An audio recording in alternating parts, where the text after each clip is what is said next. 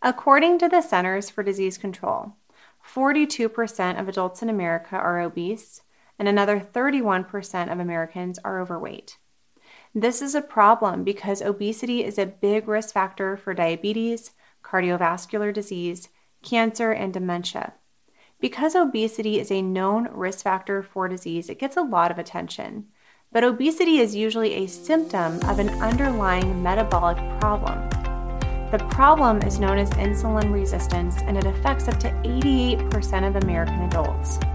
This is important to recognize because you can be thin and still have insulin resistance. Hi, I'm Dr. Morgan Nolte, founder of Zivli. As a geriatric physical therapist, I saw the heartbreaking effects of insulin resistance. At Zivli, our mission is to help you prevent and reverse insulin resistance for long-term weight loss and disease prevention through a low insulin and inflammation lifestyle. Each week on this podcast, you'll learn simple, actionable tips to lose weight, keep it off, and get healthy. If you're ready to create a body and life you love, you're in the right place. Let's get started.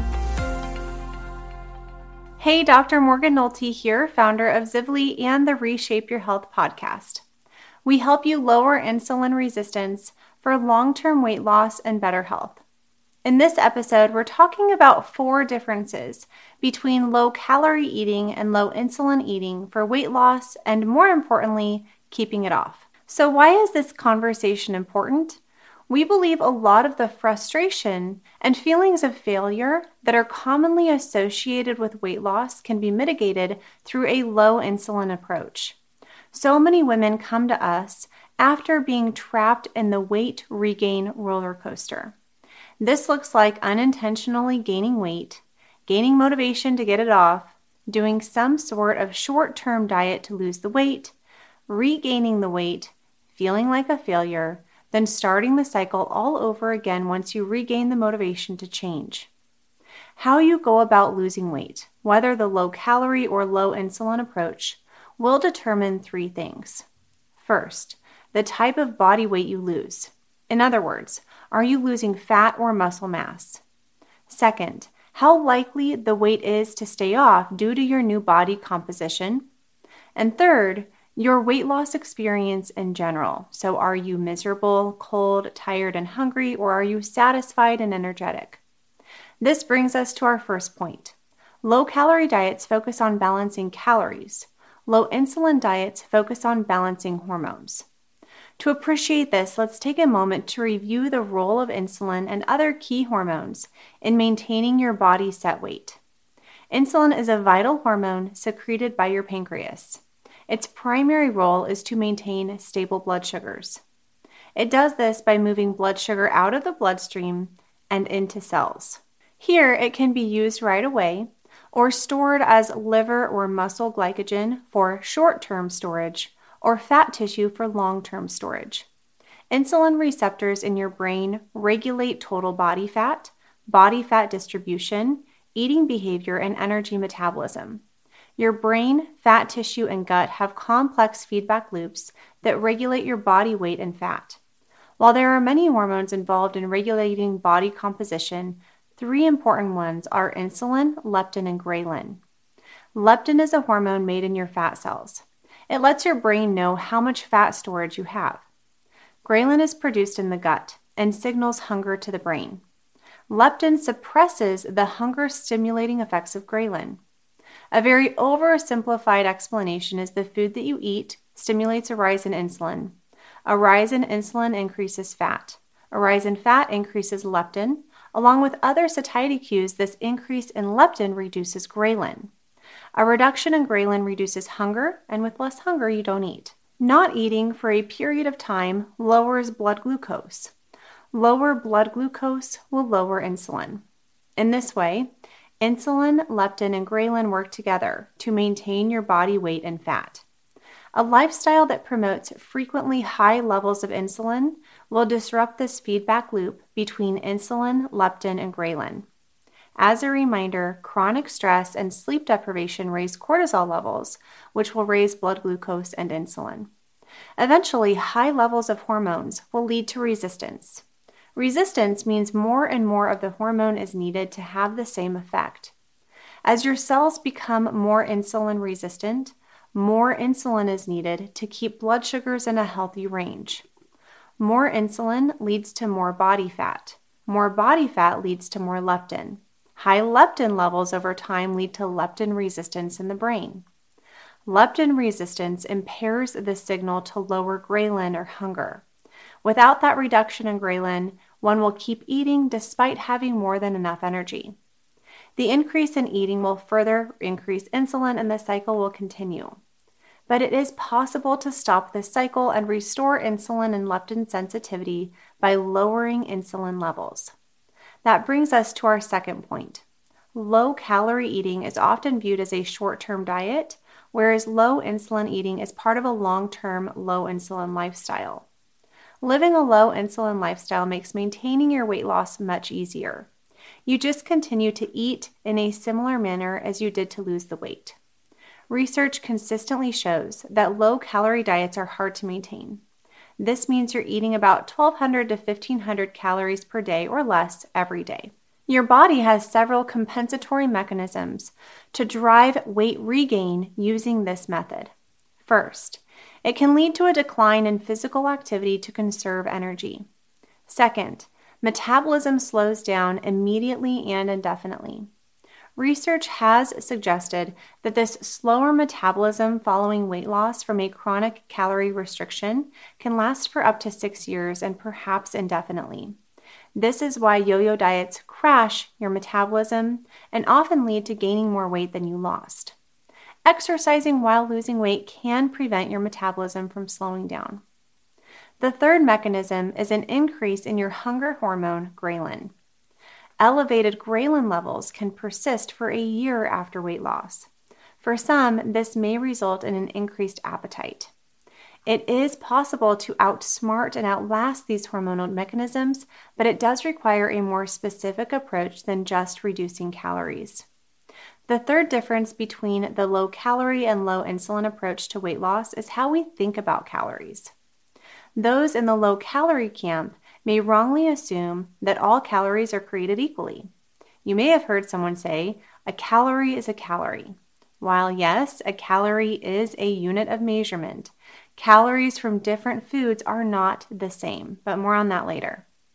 When someone thinks of a low-calorie diet, they often aren't thinking so much of quality as they are quantity.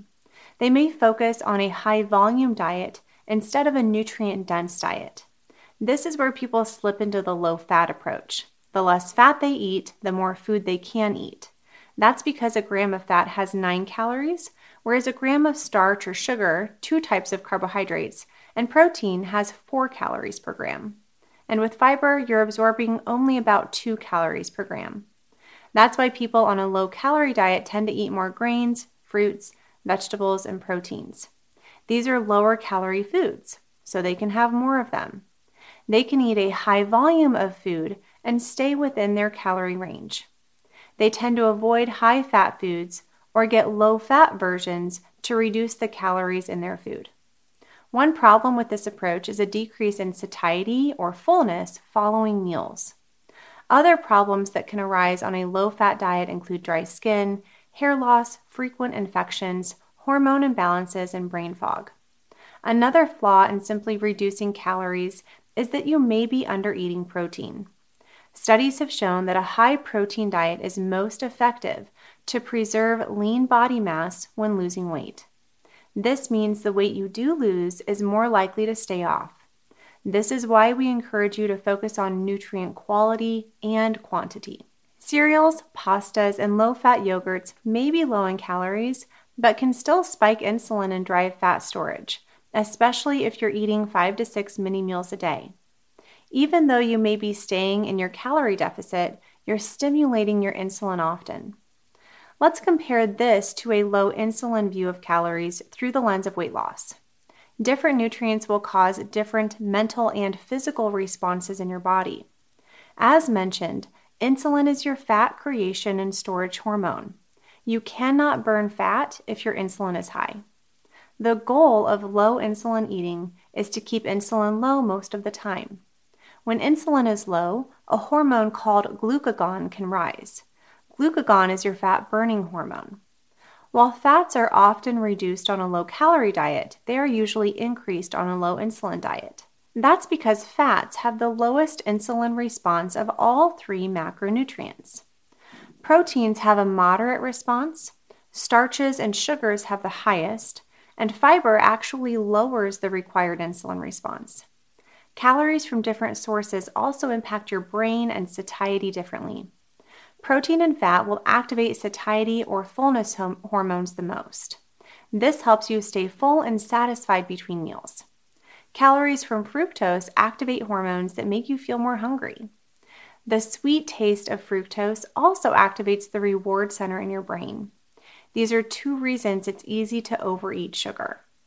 The reason starches and sugars have the highest insulin response has to do with blood sugar. Following a high-carb meal such as pasta, the glucose in the pasta breaks down fast. This causes a blood sugar spike. Your body likes to keep blood sugars stable. That's insulin's job. The pancreas releases insulin to lower blood sugars after a meal. But if you eat foods that don't cause much of a blood sugar response, you will need far less insulin. This helps stop and reverse that cycle of insulin resistance. And needing less insulin, regardless of your weight, is good for your health. But just eating low insulin foods is not going to work for weight loss if you're still exceeding your energy needs. You may see an improvement in your blood pressure, body composition, or blood glucose, but the majority of evidence does support that being in an energy deficit is needed for weight loss. This comes down to three simple rules. If you're in an energy deficit, you will start to burn your own body fat for fuel. If you're eating enough to maintain your weight, you will use the food that you eat. And if you're eating more food than you need, then you're going to gain some weight. The types of foods you eat will determine the type of weight you gain. If your excess calories are sugar or alcohol, you will gain fat, especially belly and liver fat. If your excess calories are fat, those are more likely to become subcutaneous fat. If your excess calories are from glucose, a type of carbohydrate, those will become liver or muscle glycogen, and once those stores are full, it will become body fat. If your excess calories are protein and your strength training, you will gain muscle. Extra protein that's not needed will either be excreted as urea or become fat. The third point in this low-calorie versus low-insulin debate is the number of tools at your disposal for losing weight. When someone is trying to lose weight through calorie restriction alone, they are accidentally closing off options to lose weight that aren't related to food or exercise. With the caloric model of obesity, you have two levers, calories in or calories out. They think if I eat 250 calories less a day and burn 250 calories more per day, I'll lose a pound a week. Anyone who has tried this knows it doesn't work, at least not long term. Eventually, you stop losing weight, and if you return to old habits, you'll regain. With the insulin model of obesity, you have a few more tools at your disposal, more levers to pull on, if you will. Chronic stress, sleep deprivation, and toxin exposure can absolutely contribute to weight gain and insulin resistance. You can reduce carbs all day, but if your demanding job, sleep deprivation, and lack of boundaries is what's keeping your cortisol up, reducing carbs won't help. With those levers in mind, let's discuss one more important lever for weight loss.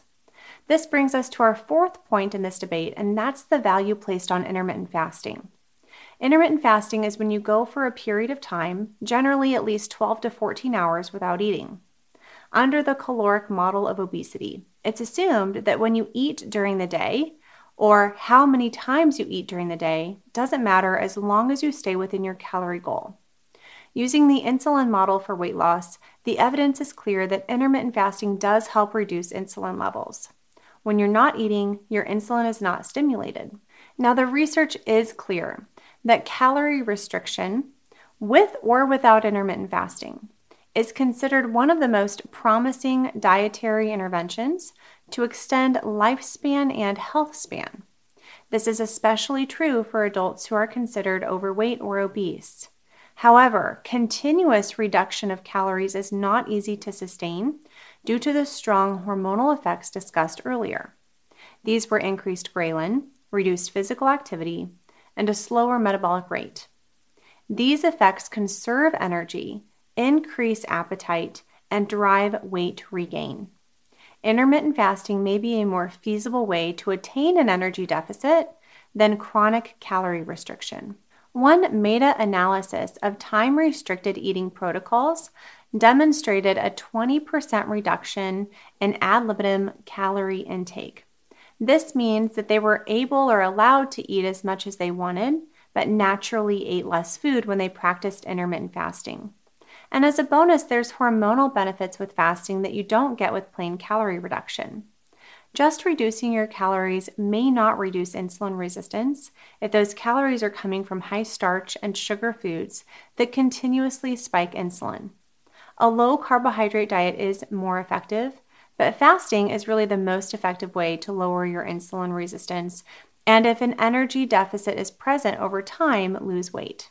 So going back to the title of this episode, low calorie versus low insulin, which is better for weight loss? It's not either or. Can you guess the answer yet? It's both and. For sustainable weight loss and better health, intermittent fasting combined with a low insulin, energy deficit diet that supports satiety and muscle is better than any of the strategies alone. So let's recap. A sustained energy deficit over time is required to lose weight, but you don't have to eat 1,200 to 1,500 calories every single day to get there. Different types of calories will impact insulin differently. Low insulin foods include healthy fats, protein, and fiber. High insulin foods include things like pasta, sugars, rice, cereals, and many grains. High-calorie, healthy fats are low insulin foods, but you still have to watch your portion sizes when eating these, and any other food to attain an energy deficit. The weight you lose will be more likely to stay off if you follow a high-protein diet and exercise. Intermittent fasting that's appropriate for your life circumstances will help you lose weight no matter what dietary approach you choose. If you need help learning how to eat like this, take our Insulin Resistance Diet Starter course link below. If you found this episode helpful, please take a moment to subscribe on YouTube or the podcast if you're listening on there. Thanks for listening to the Reshape Your Health podcast today. To learn more about Zivli, our online course and coaching program to reverse insulin resistance for long-term weight loss and disease prevention, check out our website at www.zivli.com.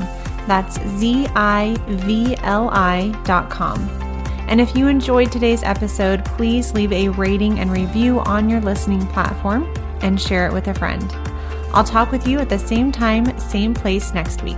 Bye for now.